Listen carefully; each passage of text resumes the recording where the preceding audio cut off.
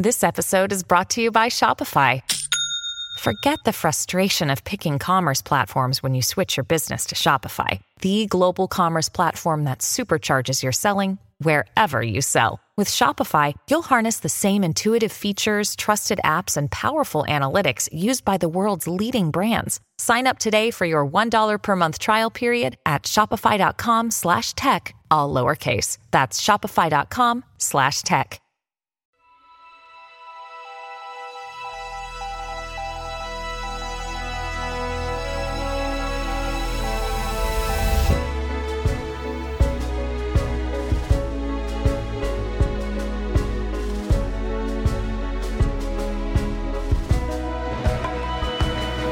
It's Sunday, November 19, 2023. I'm Anthony Davis. Welcome to the Weekend Show, where we take a deep dive into the news of the week. You can support my work and independent journalism at patreon.com/5minutenews. Joining us today is a Portland, Oregon-based writer, activist, and organizer. He is the co-founder and executive director of Demcast USA, a non-profit dedicated to fighting right-wing propaganda online. Nick Knudsen, welcome to the Weekend Show. Thanks so much for having me. So, fighting information online, that's kind of, we're going to have a lot to talk about in this hour. I kind of have a feeling, because you could argue that really has been at the, going back to like Cambridge Analytica in 2016. I mean, you could argue that is a huge part of where we find ourselves now. But I just thought I'd start by, I was looking at the Demcast website and I was thinking about some of the stuff that you were posting there, and you were talking about Donald Trump's lies. It said Trump not only lied over 30,000 times, he also made false promises to the American people that he had no intention of fulfilling. Whereas President Biden tells us the truth about what he will do, then he delivers. His accomplishments for the American people are many. His administration defeated the COVID-19 pandemic, saved untold lives, passed $1 trillion infrastructure bill, and Biden's many other legislative accomplishments are making America safer and more prosperous. Trump promised, but Biden delivered. This is really the difference, isn't it? That Donald Trump is all talk. And we could use factories as an example, right? Auto workers and auto factories. I think, 4, 5, 6 factories closed down during his administration. Do you think that in terms of the information warfare, do you think that people have a sense that Donald Trump might be saying all this stuff and nothing really happens? Because, time has passed now. The evidence is pretty clear. Well, I love the fact that you brought up the factories. Even right from the inaugural address, you might remember a line from the inaugural where he said that factories were scattered like tombstones across the landscape, right? And made all kinds of promises throughout his tenure as president about bringing manufacturing back and rebuilding the infrastructure and all that kind of stuff. And like you said, Biden actually did it. Like they passed the CHIPS and Science Act and are bringing manufacturing back, and with a focus on clean energy and passed the bipartisan infrastructure law. Which is rebuilding our roads and bridges across the United States. And I think there's a time delay on a lot of those projects. So maybe a lot of Americans haven't come to appreciate the impact of those quite yet. But yes, do people understand that Donald Trump is all talk and no, largely, apparently, right? I mean,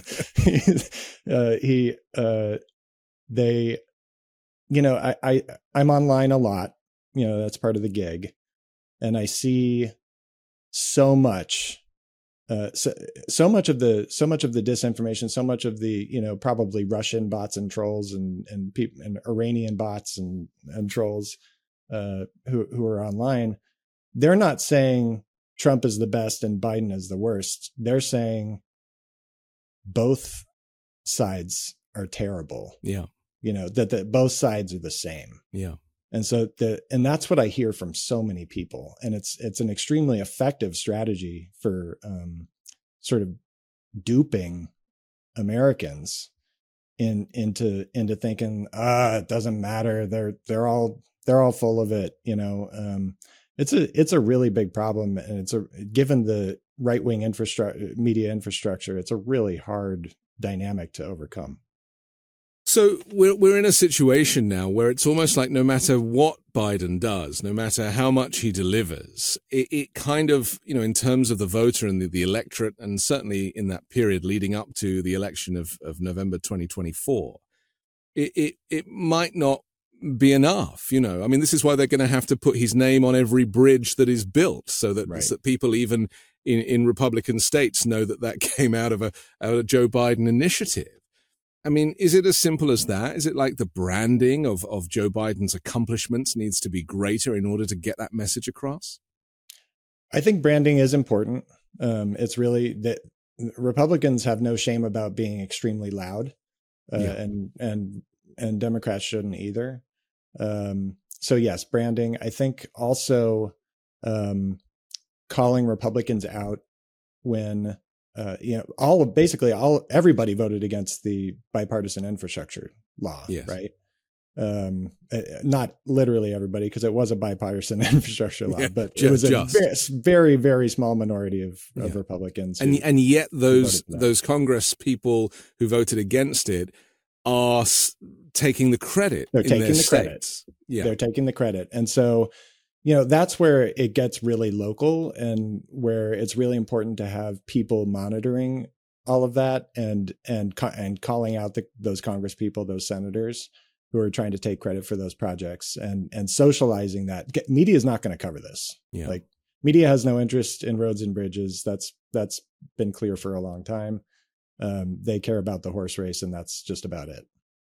I mean, this is my point about the branding of the bridge as a very simple analogy, isn't it? That it's not enough just to build the bridge, Nick, right? It's like you have to build it, and then you have to put a banner over it that said Joe Biden and the infrastructure bill built this bridge. And then you have to promote that by, taking ads out and billboards. It's like, to get the message home requires so much extra spend and extra effort. Yes. And it's sad to me because, America is actually it's not as bad as the Republicans would have you think. And when Trump, talked about going to DC and, when he was going for his first, he was being booked, wasn't he? He was being photographed, and he was like, it's crumbling and there's graffiti everywhere. And it was like, he was just lying. Yeah. And it's not as bad as they would have you believe. I mean, they talk about Los Angeles and California all the time, and the homeless, and it's like, for those of us who live here, it's really not what they are talking about. They've probably never even been here. So much of the rhetoric is just anecdotal, isn't it? Yeah. Oh man, I live in Portland, Oregon, and a city that's been tremendously vilified by the right. It's a very peaceful, nice community. I mean, yeah, we've got our problems, all big cities do, but it's not like Antifa's,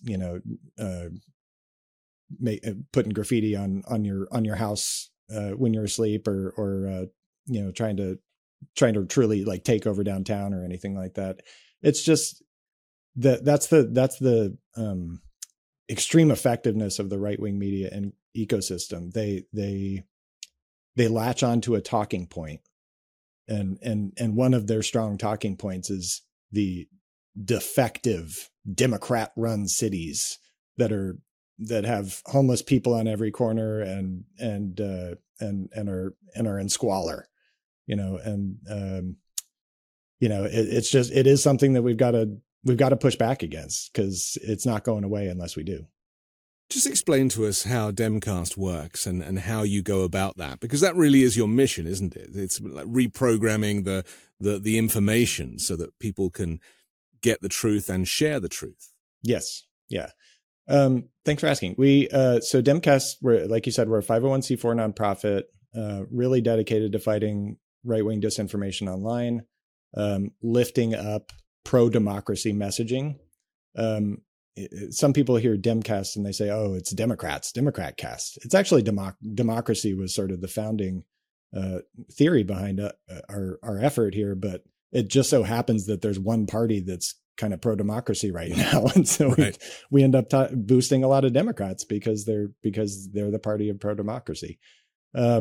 So what we do is we empower and embolden regular people with their social media accounts. Doesn't matter which platform, doesn't matter who your audience is. You could be on Facebook in South Carolina and have, a largely sort of right-wing MAGA audience of friends on there, or you could be in the Bay Area and be on Twitter and TikTok, and all your followers are liberals.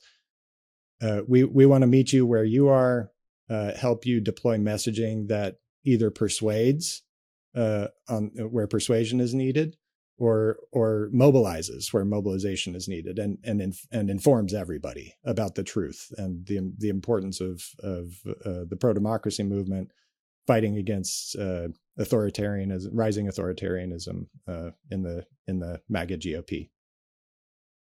There are two things I want to ask you about this. Firstly is that Demcast, obviously, people are going to think Democrat. And actually, that has now become a problem in the vernacular, hasn't it? That people think that democracy is exclusive to Democrats because of the verbiage, and consequently, it's in my view, it's one of the reasons that Republicans are pushing away from democracy is because the word sounds like Democrat. Is there any truth to that? I mean, English is a funny language. Yeah, tell me about it. Yeah, I mean, I think they're overtly devaluing democracy. Like they don't really talk about boosting democracy or saving democracy. That's something that we talk about. For them, it's more of a punchline. That they use against us. So, I think that's definitely a dynamic that's happening. Because weirdly, Donald Trump is actually talking about democracy. He is one of the people that is. I agree, the Republican lawmakers are not, but Trump is saying, they're taking away our democracy, and we're going to I'm going to bring it back. Never say we're going to bring it. I'm going to bring it back. It's always the solitary, the dictator, the authoritarian. Right. But the thing is, he was the guy that broke it. And this is what's so interesting, isn't it? That people forget that prior to not just January 6th, but prior to even 2016, Donald Trump was saying, well, if I don't win, then it must be rigged. And that noise got louder and louder and louder, and certainly was powerful in 2020 and ever since. But he is the one that has been eroding the democracy that we hold dear in the US. It was actually never in peril before he showed up.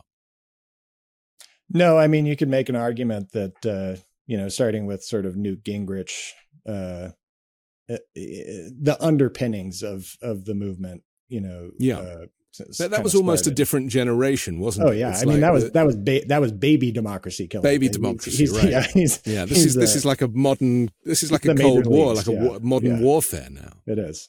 Yep. So if the guy who broke democracy by saying that everything was rigged and then brought about the insurrection, the coup, the riot, and everything that went with it, if he's the guy that's now offering to fix it, what do you think the likelihood is? Because this is the burning question that everybody asks me. They're like, well, is he going to win? Is he going to win? And I'm like, I don't actually know. And it's crazy that with all the polling that we have and all of the the research and the social media and the communication, it's all we talk about is this guy. And yet none of us have any prediction on this subject. It's so Why do you think that is? Well, some of the other factors here are just the circumstances of this specific election that make it super unpredictable. You have RFK Jr. in there. You've got Jill Stein saying she's going to run again. You got, the no labels, maybe a Joe Manchin ticket. And that just throws all kinds of ambiguity and uncertainty into an election process that is always, just because of where we are as a country, it's always going to come down to, a handful of voters in a handful of states, swinging one way or the other. And, cause we've got our hardcore blue states, we've got our hardcore red states, and then we've got, a half dozen to a dozen states where things can change. And, so it just gets really hard to predict. It's like, how's the economy doing? What's happening in Israel and Gaza? What's happening with these third party candidates? So it's just hard to predict because of how divided America is. Not to mention that Donald Trump has 4 indictments and 91 charges. And so right. there's a wild card in there. Right. Yeah. There is that thought that, well, maybe he'll end up in a federal prison or, right. Something. And I suppose we've never had to contend with that before. Well, and there were some recent polls that were like super troubling on the Biden side. But some of the underlying numbers in there were promising on that front. There was like a 6-point swing, I think, for some Republicans who sort of changed their tune if Trump was a convicted felon. Said, "Oh, we probably shouldn't have a felon who's president," and sort of change the way that they might vote in those polls. So I think that is maybe the biggest factor in what could really swing the 2024. It could end up being a landslide for Biden if these trials are super public, if Trump fails in his ability to convince everybody that it's just a witch hunt, if the facts come out and people say, ugh, that's definitely a possibility. But Trump hasn't won anything since 2016, right? And I think that we sometimes forget that. He's a loser, right? He's a loser. But he makes the most noise. Yeah. And he's always in the newspapers. That's an old-fashioned phrase, wasn't it? He's always in the newspapers. I haven't seen a newspaper for a while. But right. I get this. I get the sense that with the reason that those of us who study this find it difficult to predict is because so much of our work is taken up dealing with him. And actually, when it comes to voters, so much of this noise is not really permeating through to them. And middle America is probably not hearing it in the same way that we might be on the coasts. They are not, for sure. It's as the 24 election picks up, it'll start seeping out more, I think. And I think that could be a little bit, some of the embedded anti-Biden, pro-Trump numbers in some of these polls, I think, are partly because he has been kind of out of the spotlight. Yeah. And he's just sort of reemerging from his hole now. And once he starts coming back into the light, I think people will be reminded about why he's such a disgusting human being. But I think it's incumbent upon us all. And this is why, Demcast does, why we do what we do at Demcast, for all of us to use whatever reach we have, whether that's just talking to people in our community or using our social media network to spread truth.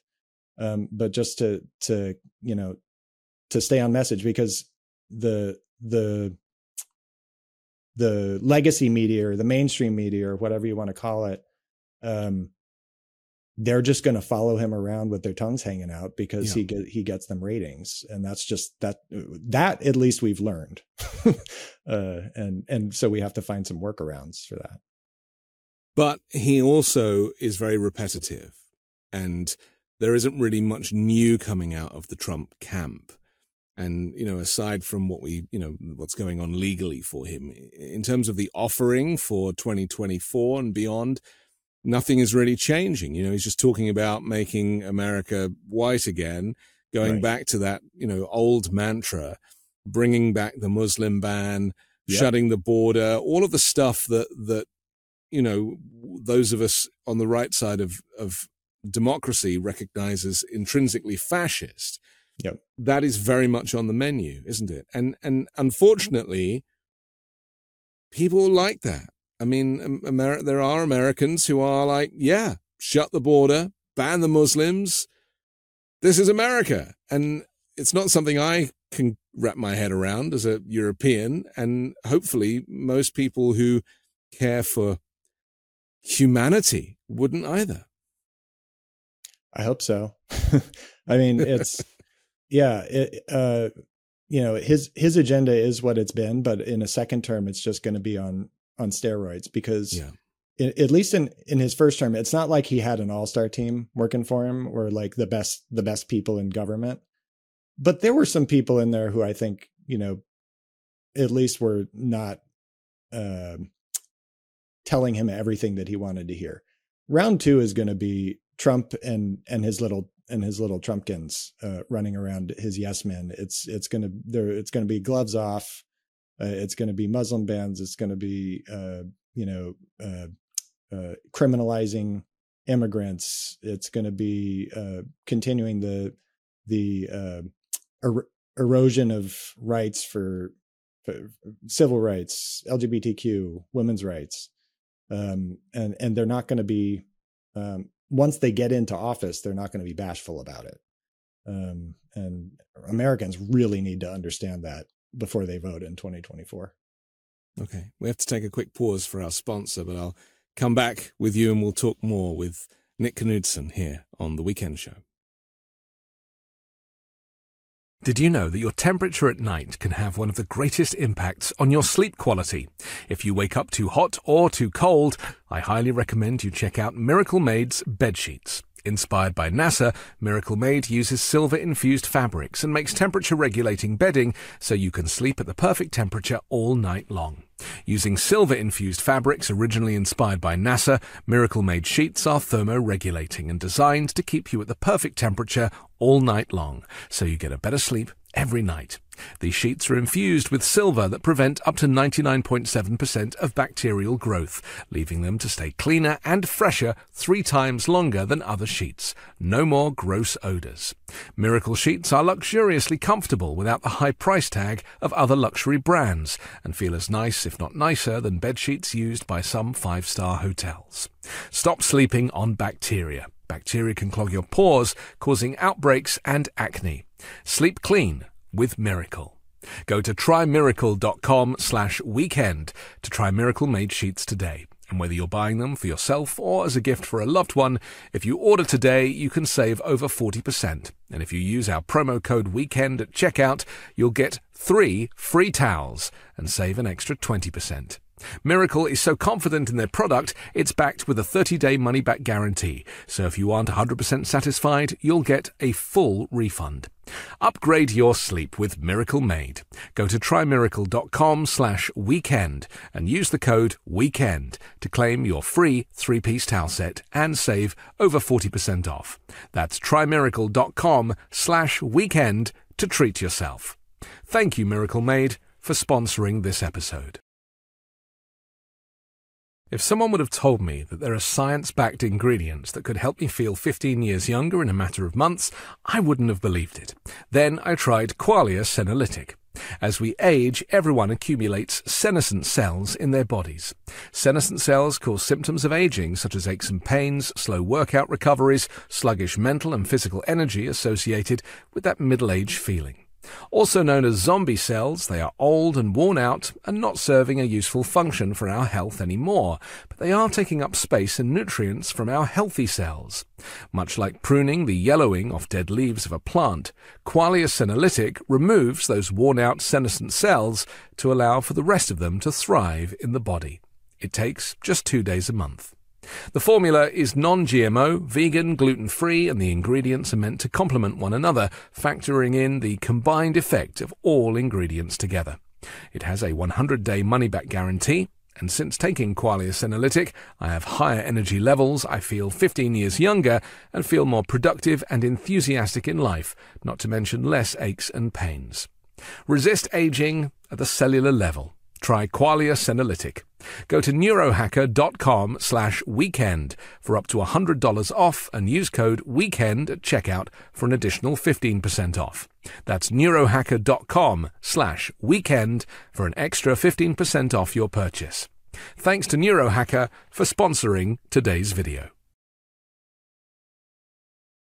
We're back with Nick Knudsen from the Demcast, which is, I recommend you go take a look because it's these kind of grassroots organizations that we often don't really hear about, but there is so much work going on the ground to mobilize people, to make people realize, how important the next election is. Would you say that 2024 is a more important election than 2020 was?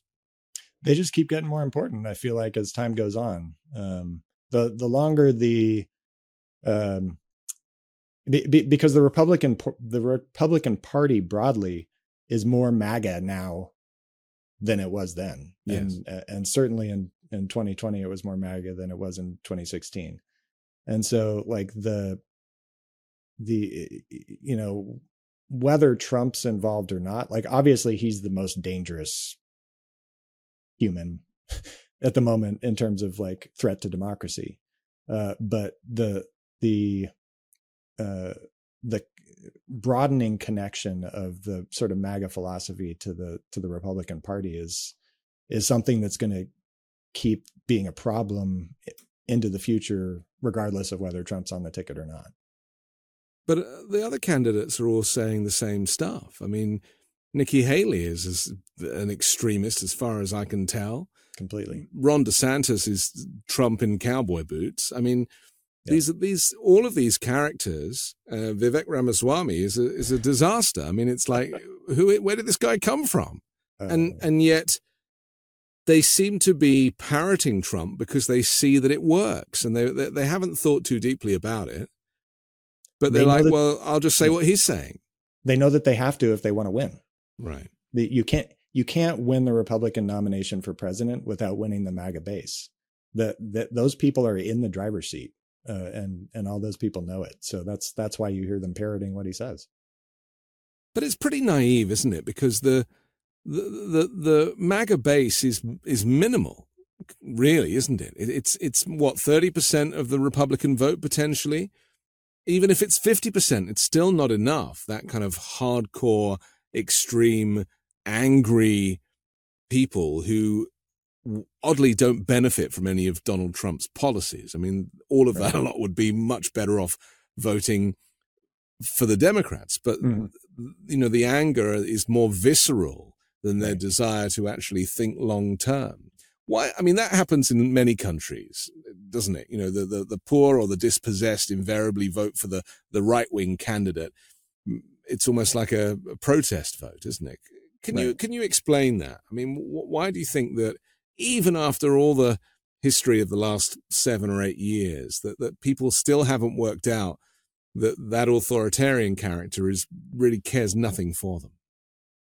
Well, I mean, it's the politics of grievance. It's what he has deftly, I hate giving him any credit, but sort of laid out for a vast swath of America, instead of focusing on their economic best interests or, making sure that we have money to fund public education so that kids can learn things.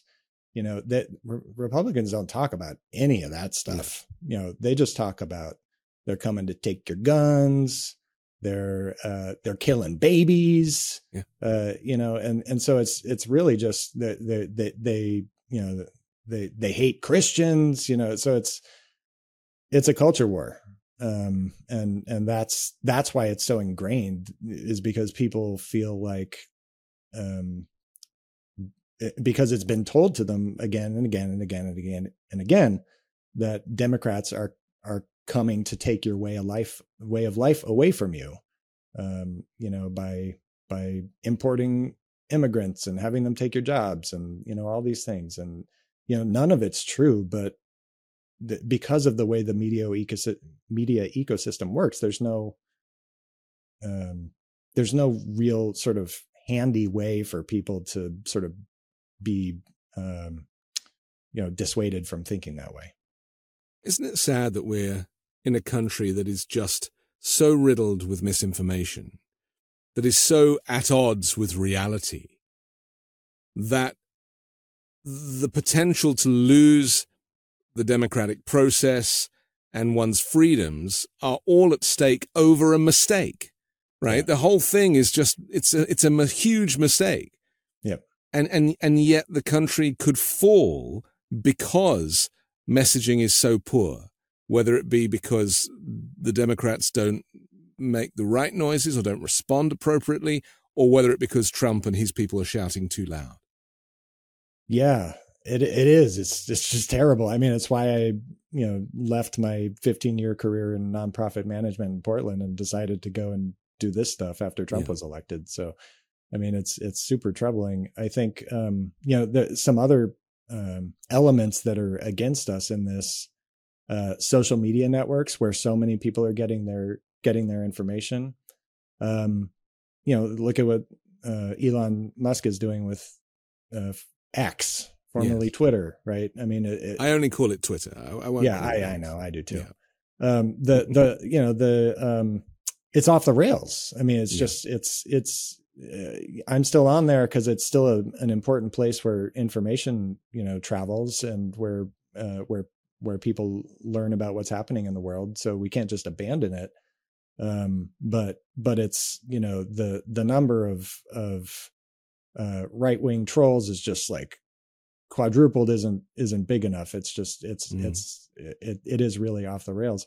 And likewise, I mean, we know from, the Cambridge Analytica stories in 2016 and it's not like Meta is a great platform either, and so, TikTok is, China-owned company, can't really put all our eggs in that basket. So it's just, it's not like the social media companies are trying to help with this. There are things that could be done, and social media regulation, I think, is a really important policy agenda item that we need to dig into if we manage to get a trifecta in 2024 or 2026, along with pro-democracy bills like the Freedom to Vote Act and the John Lewis Voting Rights Advancement Act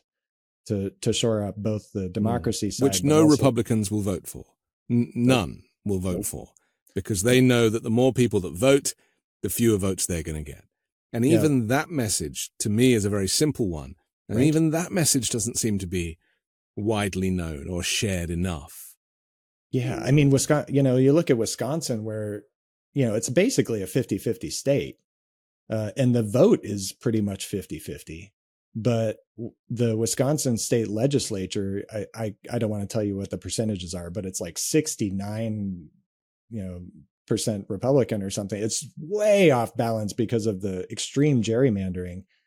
And you call them out on that, and Republicans are like, that's the game, and they just brush it off. And while people's votes are basically being stripped away from them, and the ability to impact, how their state runs is being stripped away from them by the gerrymandering. There's so many problems.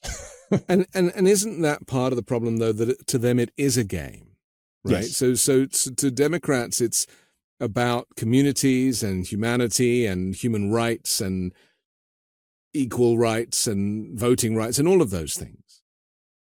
And yet to Republicans, it's just a game. It's own the libs. It's power. It's power. It's power. Because the gerrymandering thing is something we really should talk about. And this is something that, I don't think we make enough of, is that one of the many methods that the Republicans and Trump have in their armory is gerrymandering, is boundary lines, is redrawing of districts. It's all of that stuff, which has been going on for years, but they've been ramping it up recently. And even though the Democrats have had a few wins recently with boundary lines, the gerrymandering is still very much stacked in Republicans' favor, which is why they would never want to do away with the Electoral College, a completely imperfect system of voting. In fact, it's the only way they can win, really, isn't it? Yeah, 100%.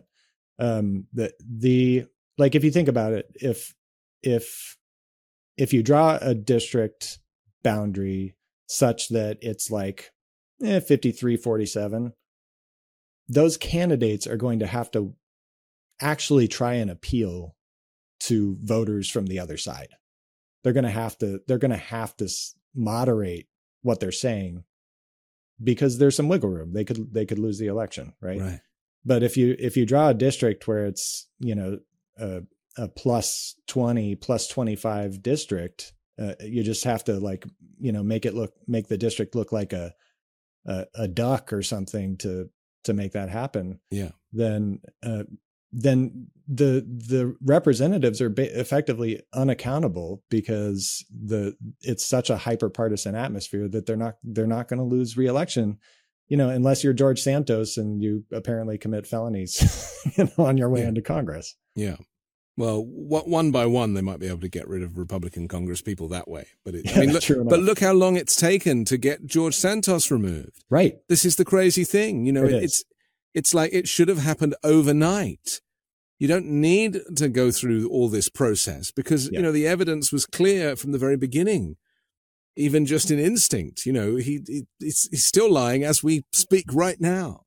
Yeah. He should have been forced to resign by Republican leadership. Yeah. Right at the outset, as soon as everything became clear at the beginning, because that didn't happen. I can understand, so they took a vote to expel him. I don't know, a month ago. That's right. And there were a number of Democrats who voted no. And part of I think, was it Jamie Raskin, I think maybe, who had a pretty reasonable explanation. It's like, look, slippery slope, guys. Yeah. If the House majority is such that they could just decide that they don't like somebody and expel them, without there being, a formal process that's been completed or a criminal conviction, then it's just a really bad precedent to set, but potentially in a very, very likely, or potentially likely future scenario that Republicans have a, extreme majority in this country. So I think I get that. But so now that the House Ethics Committee has resolved that they think that he committed felonies on the way into office, I think that opens the door for expulsion. And I think all of the Democrats who voted no will vote yes now. So but they need the vote, don't they? This is the problem with the House being so equally divided. Yep. Unlike the country, of course, the country is not equally divided, and yet the House is, which is proof positive, right, that we are not represented appropriately. And they needed George Santos's vote. Not that they passed any bills, for goodness sake, but they needed his vote because he's effectively the decider. Yeah, and they know that if they lose that seat, it's going to go to a Democrat. Yeah. So, and that's again, it comes down to power. The thing that they care about is power. They don't care about what's right. They don't care about democracy. They don't care about the fact that this guy is a fraud and defrauded, the constituents of his district. Yeah. They just care that they get his vote. And not to mention his OnlyFans account, which he went on TV and lied about again the other day. Just kind of said, "Oh, I didn't even know what it was until someone in my office showed me." And it's like, well, your credit card statements say otherwise. I think that was the case. MAGA Mike Johnson is the speaker now. That was probably his big mistake, because Mike Johnson and his son having the Covenant Eyes porn monitoring program going. Probably OnlyFans isn't going to go over well with leadership at this point. I couldn't understand. Maybe you can explain it to me. And this is just an aside. When I watched him talking about that app and his son has it and he has it and they monitor each other, was he saying that they're allowed to have porn on their phones, but it can't be really bad porn because then it alerts them? Or was it no porn or no nothing on the phone? I couldn't work it out. It sounded to me like I'm allowed soft porn. I was like, what are you talking about, man? Well, first of all, can we just say, your accountability partner is your son? Number one, probably not a great place to start. Yeah. How about a buddy or, anyway, if you're going to go there. Or your wife even. Right. Yeah. That seems appropriate too. Yeah. I don't know, man. Didn't make much sense to me. I assume that it's monitoring to make sure that the other person doesn't consume pornography, but maybe there's some allowances in there. I don't know. Right. I was going to say, maybe they're allowed to watch Basic Instinct, and that's where it stops. Right. That's where it stops. Let's talk about MAGA Mike Johnson for a moment, because this is another shift in terms of losing that separation of church and state, which is something that is obviously held very dear in the pro-democracy camp. And the founders very much made that point to separate. And yet Mike Johnson does not read it that way.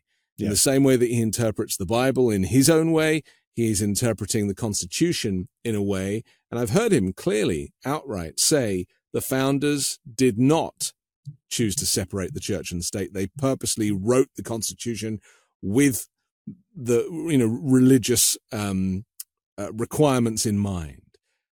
How do you feel about that? I think it's extremely scary. It's one of the scariest pieces of the sort of Christian nationalist uprising in this country. The guy thinks that dinosaurs were on Noah's Ark. I mean, this is like, and I don't begrudge people. People can have whatever religious ideas, belief systems. That's the whole thing about our side is like, we're just like, yeah, you do you, man. Right. But when it comes to governing, having religious principles as the guiding light for creation of public policy is extremely troubling and very, very against what the founding fathers wanted to see happen. They were, left, England. I'm not a historian. You had Heather Cox Richardson on last week, so I'm way out of my league here. Neither of us should try to compete with. I mean, that was the whole idea was of a big part of the idea of founding America was to sort of get out from under the thumb of the Church of England. And that's why everything was framed in such a secular way in the Constitution. And these people just don't see it that way. And, from them to the Federalist Society, people that they're trying to identify for court, appointments, who come from this super religious Christian background, it's troubling. And I see it in conversations that I have with just regular folks, particularly around the issue of abortion. Like I really try and have like conversations with people from the other side of that issue. And they're just so like, it's a baby, from conception, it's a baby. And where do you get that from? Like I try and like meet them, like where, how do you come to sort of believe that? And it's, and 97% of the time it comes down to the church. And, I try and sort of circle back to, okay, well, I'm not a religious person. I wasn't raised in a religious household. I'm a person who believes in morality for sure. But I just don't believe that. And so if you try and legislate that, over me, over my daughter, who's 13 years old, who doesn't believe that either, you're trying to impose your religion on other people. And that's not how this should work. And sometimes people's eyes just like get big and they like, oh, I never thought about it like that. But isn't that interesting that no one has ever really questioned their beliefs? And, the first conversation I have, because I like to have these types of conversations just for fun. I'm an atheist, but I went to a Christian school. I studied the Bible. I did all the stuff.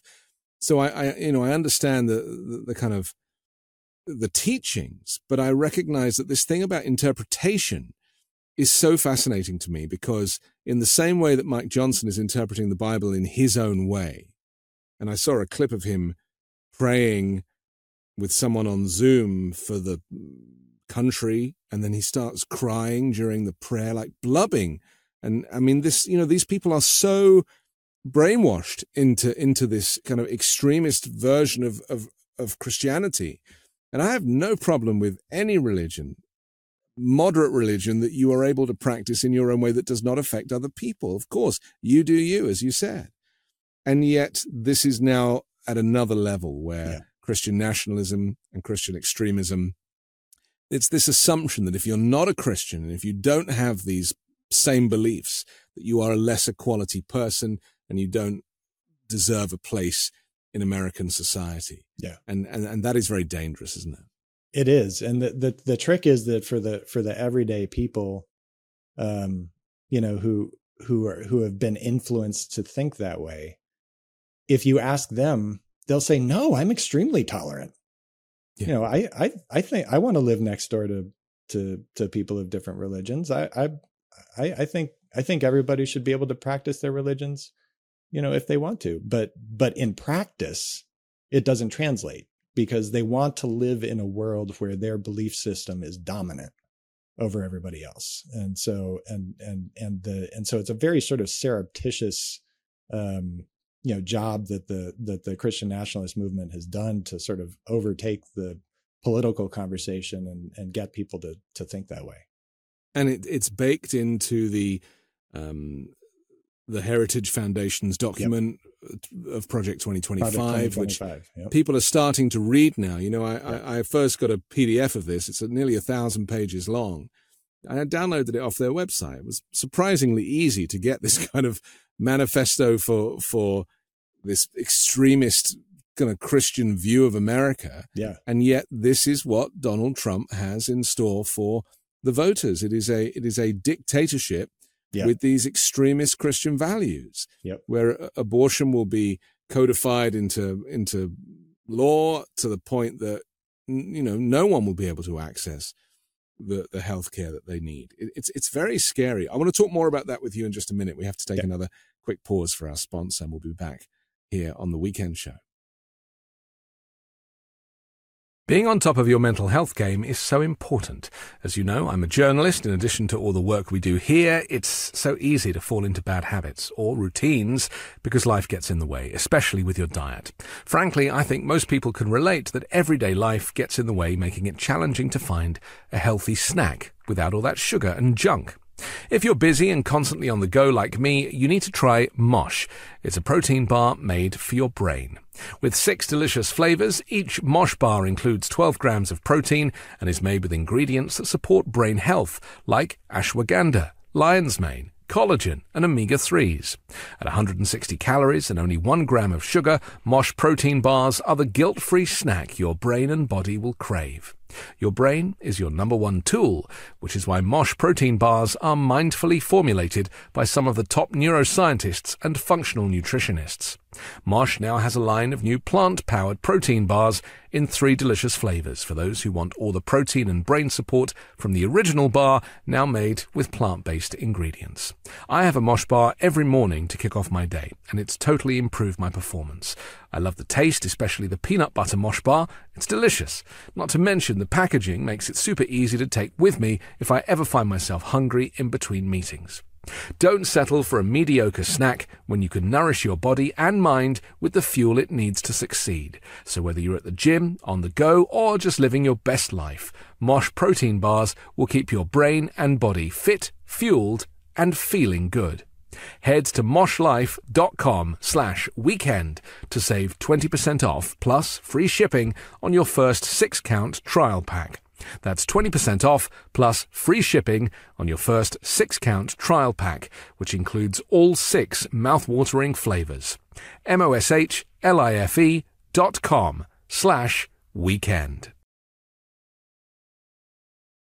We're back with Nick Knudsen from Demcast here on The Weekend Show. I'm Anthony Davis. So we've mentioned Project 2025 a little bit. This is a document which I encourage people to look at and to read. And it's weird because, saying that, I'm almost like saying, hey, go out and read the Republican manifesto. And really, I should be saying, go out and read the Democrat manifesto. I should be promoting, but we take the kind of the Democrat version of events for granted because to me it represents normality and peace and humanity and these words that we've talked about earlier. But the step change, that far right redirection of public policy, and, shutting down the judiciary and the FBI and rebuilding America in Donald Trump's image, that is the stuff that we could look forward to if we vote for a dictatorship in November. Yeah, I don't think you'll hear him say, "Hey, vote for me for a dictatorship." But it's in the manifesto. Yeah. I mean, it really is. This document really, takes the veil off the agenda for the Republicans. Like you said, I think it was like up to 50,000 federal employees could be fired, and they would have to take an allegiance test. Yeah, they have to take an allegiance test. I mean, this, come on, guys, this sounds an awful lot like Nazi Germany, right? Allegiance tests and that kind of, I mean, yeah. And so replacing lifetime civil servants with Trump loyalists who aren't probably qualified to run the agencies that they're being put into. Yeah. Like you said, reformulating the Department of Justice and the FBI with yes men.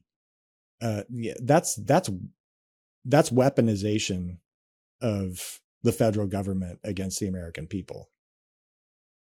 And I think we also need to stop saying it's a bit like Nazi Germany. Yeah. And go, it is basically Nazi Germany. And this is it, isn't it? It's that realization that America, which is such a strong nation, that is the kind of bastion of pro-democracy around the world that other nations look to, is actually falling. The democracy is failing and falling because of one solitary individual. And other countries like Turkey and Hungary and even Brazil under Bolsonaro, they all took a leaf out of Trump's book. It was Trump's presidency that gave them license to redirect the politics of their own countries, because they're like, well, if America's doing it, then it's good enough for us. It made extremism mainstream.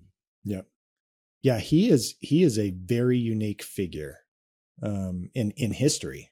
Yeah. Because of his ability to connect with people despite being, completely full of shit, like all the time, like outwardly and wearing it, and sort of the almost religious fervor with which people follow him.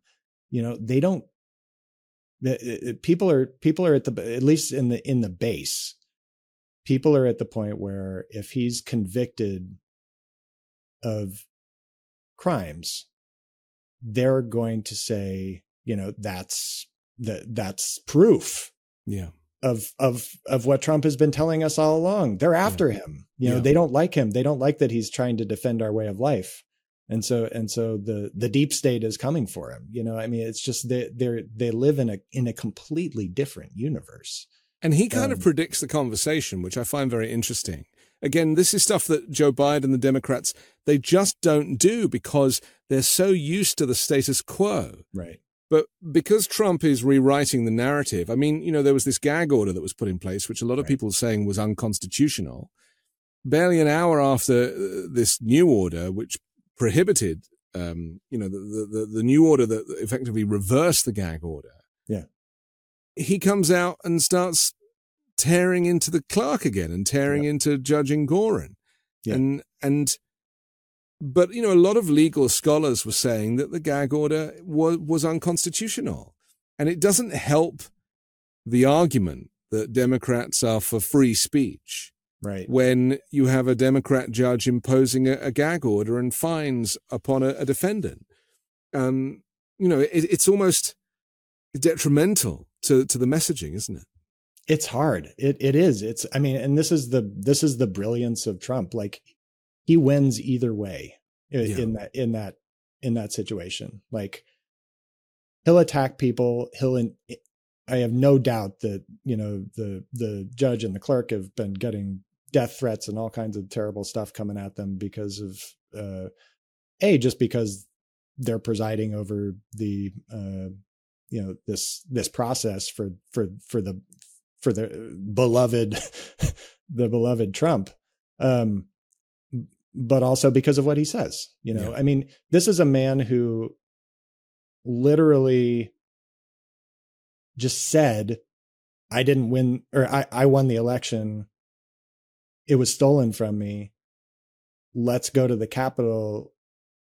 And people went to the people take cues from this man and go and do terrible things. Like just look at January 6th. Yeah. And so like, I feel terrible for anybody, any civil servant, any judge who has to be anywhere in his proximity, because he is going to attack them. It seems like he's just going to get away with it until maybe there's like an actual like felony conviction at some point, and maybe that'll change things, but it's or maybe not. I mean, this is my worry, is because he is getting special treatment by nature of his history and his celebrity, and again, the lack of seriousness. I think I complained about this on the Uncovered show that I do in the week. The lack of seriousness from the judge. And even Letitia James and Fawny Willis, they're just like, there's a lack of seriousness that to me kind of devalues the case in many ways. And Trump is kind of seizing on that. I just want to talk about something on a positive note, because there is some good stuff coming out the Dem camp. And that is this new Twitter account, the Biden-Harris HQ account, which is very interesting. They call it Just the Facts. It's Biden HQ is the handle. Just the Facts, Jack. A project of Biden-Harris 2024. We're on the other website too. So I think that's a reference to Threads. I'm just reading off of their title. And they are posting videos of either Trump screwing up or contradicting himself.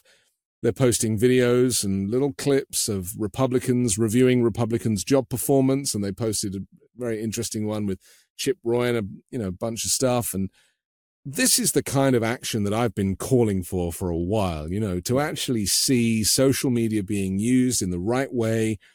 Who's behind this? Do you know anything about it? Do you know where this has come from and why so late? I mean, I think it comes out of the Biden camp. I can't claim to know exactly who's pressing the keys or whatever, but why so late? Good question. I don't know. Better late than never. I think people saw what John Fetterman did last year in his campaign. He was extremely savvy with social media. He made Dr. Oz look like an absolute fool, like 24/7 for 9 months leading up to that election.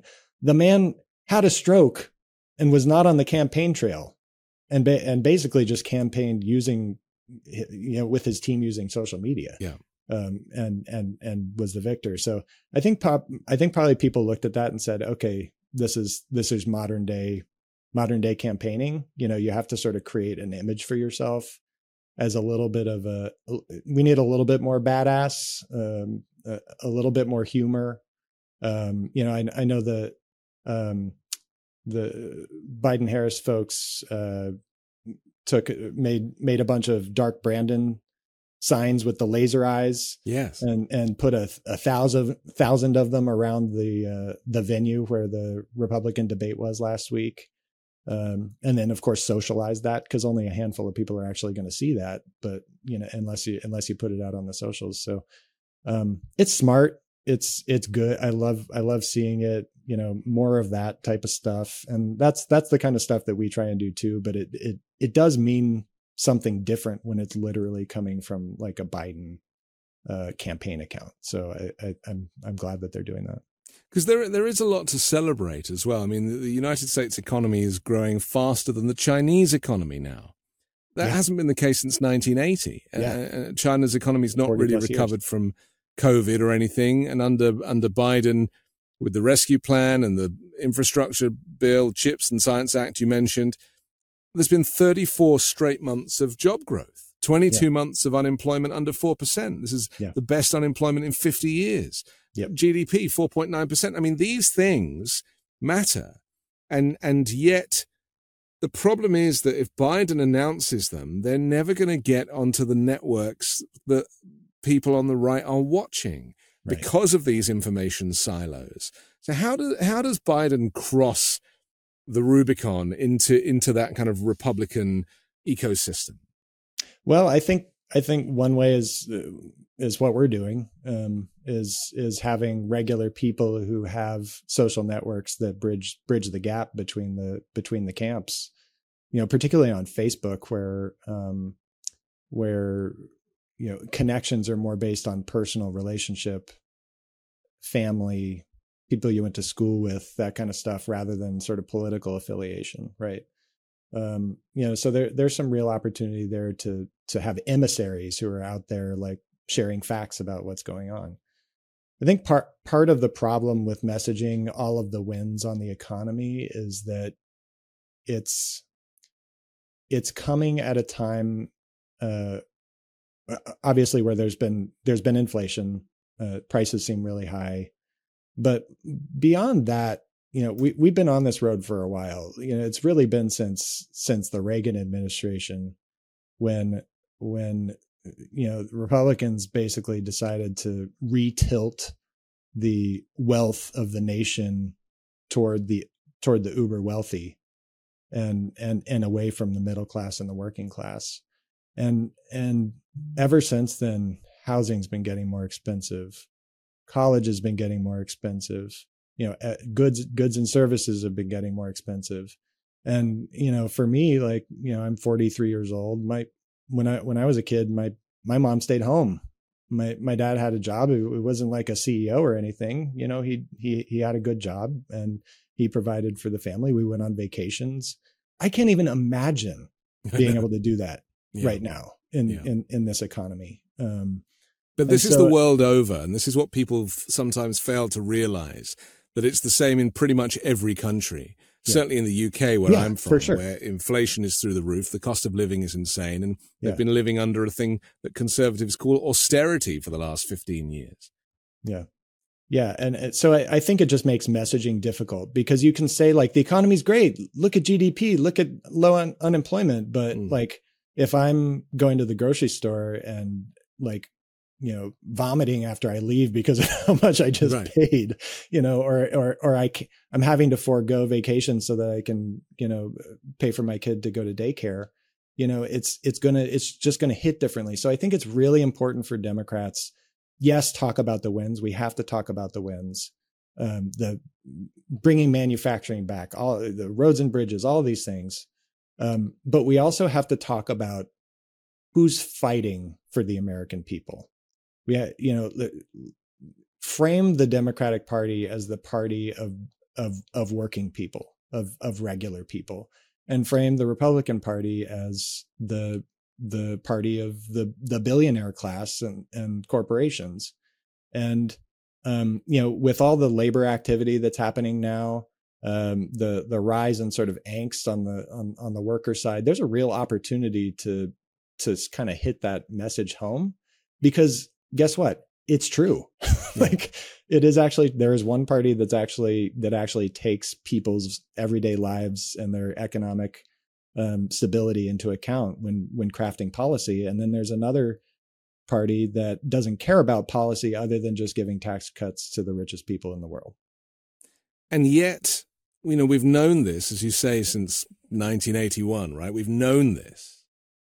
And still people want to vote Republican because they think that they will handle the economy better. And then so much of it comes down to the economy. And yet Republicans have only increased to the national debt every time they've been in office and bankrupted the economics of it. And we know that Obama had to deal with that, as he did very well. But Biden's done it even better, reduced the deficit in a massive way. Yep. Trump added $7 trillion to the deficit. I mean, this is, these are hard facts, and yet they still don't seem to matter in that kind of cult-like environment where the supreme leader, the Führer, is the guy that is going to get the credit for everything and anything, whether he had anything to do with it or not. Right. Yeah. It's not an easy problem to solve. It's decades in the making. Republicans have been considered the party of fiscal responsibility and whatnot for a very long time. And I think that of course, it's going to take some time to sort of overtake that narrative. I think in a funny way, the lack of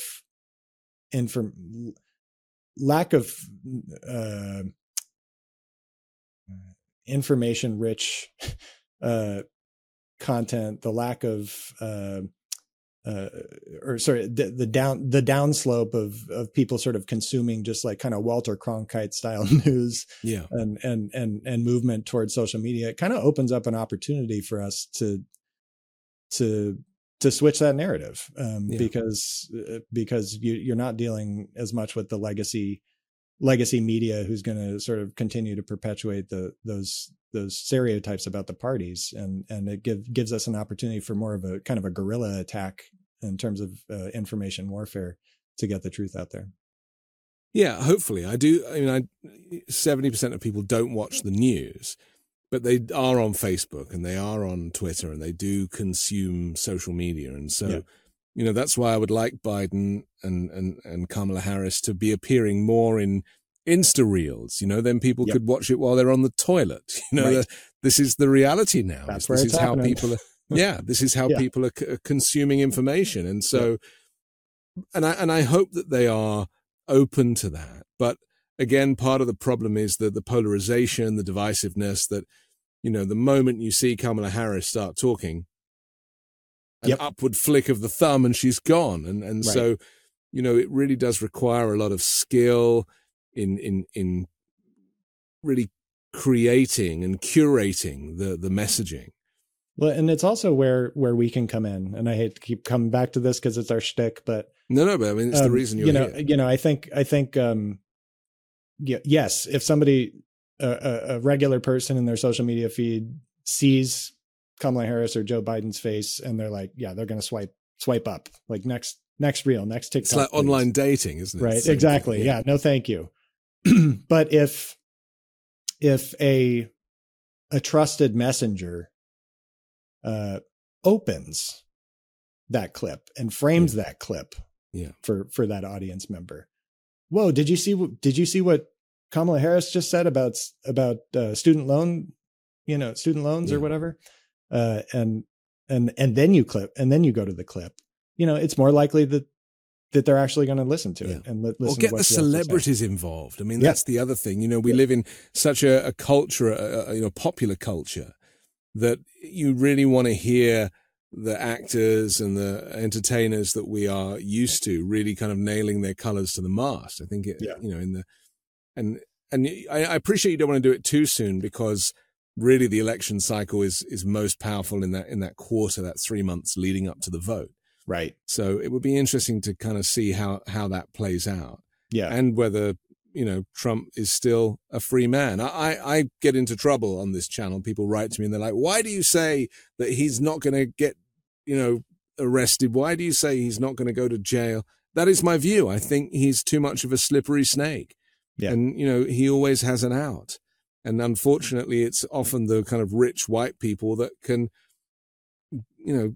use their privilege to get away from, the law or punishment or what, completely, the legals that everybody else is subjected to, which is 100%. A little frustrating. I mean, just look at the gag order, right? I mean, he gets a gag order and he just gives the middle finger, doesn't really care about it. He's like, I'm not going to have consequences, so, and he's right. He's never faced consequences for anything other than losing the 2020 election. Right.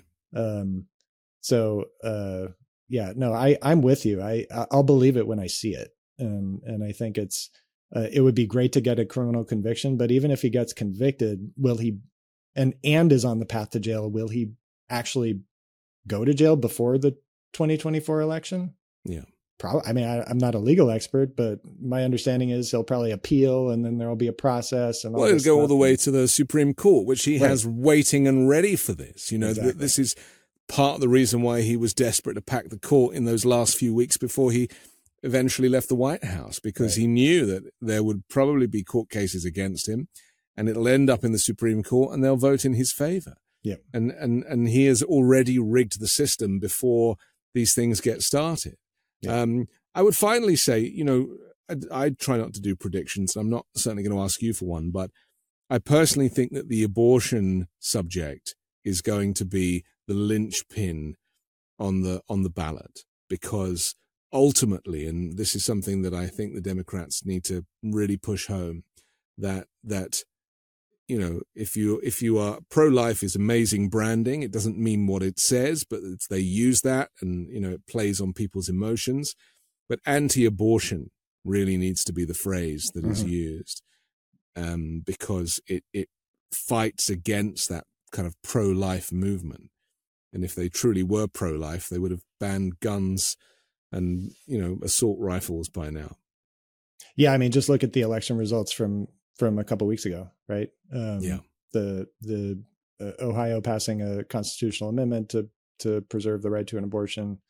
The Virginia victories, where the campaign was almost entirely centered around Youngkin's 15-week abortion ban. Right. I agree 100%. That's a really important one. There's 3 W's that I hope that the party embraces: women, the abortion issue, workers, can keep on this sort of drumbeat about Union Joe. Yes. Joe out on the strike line, Joe having the backs of workers, Joe fighting against the corporate, the corporations who are price gouging us and trying to deny us the wages that we deserve. I think that's a really winning argument, and it's a way to at least try and bring down our negatives on the economy before the 2024 election. And then the third W is weed. Look at Ohio. I mean, legalization is extremely popular in a very bipartisan way. Figure out ways, coming up to 2024 and I know that Biden moved to have marijuana be reclassified in the to a lesser controlled substance. Mm-hmm. So yes, at the federal level, but also get as many ballot initiatives as you can, because that'll help to get the vote out with the young people, but not just the young people. It's a very broadly. Everyone is smoking, Nick. Everyone is Good smoking. Lord. I can't wait to get off this call. I got Okay, listen. Well, I'll give you that opportunity now because we have to finish. But I'm really pleased that you had the time to meet with us. Nick Knudsen from Demcast, thanks for joining the Weekend Show. So glad to be with you. Thank you. I'm Anthony Davis. Don't forget to support me and independent journalism at patreon.com/5Minute News. The 5 Minute News OG daily podcast drops every morning. You can hear me telling you what's going on around the world while you make your coffee.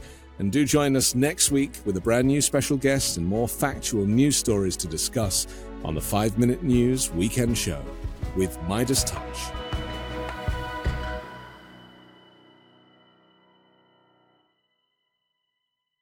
This is the story of the one. As head of maintenance at a concert hall, he knows the show must always go on. That's why he works behind the scenes, ensuring every light is working, the HVAC is humming, and his facility shines. With Grainger's supplies and solutions for every challenge he faces, plus 24/7 customer support, his venue never misses a beat. Call quickgrainger.com or just stop by. Grainger, for the ones who get it done.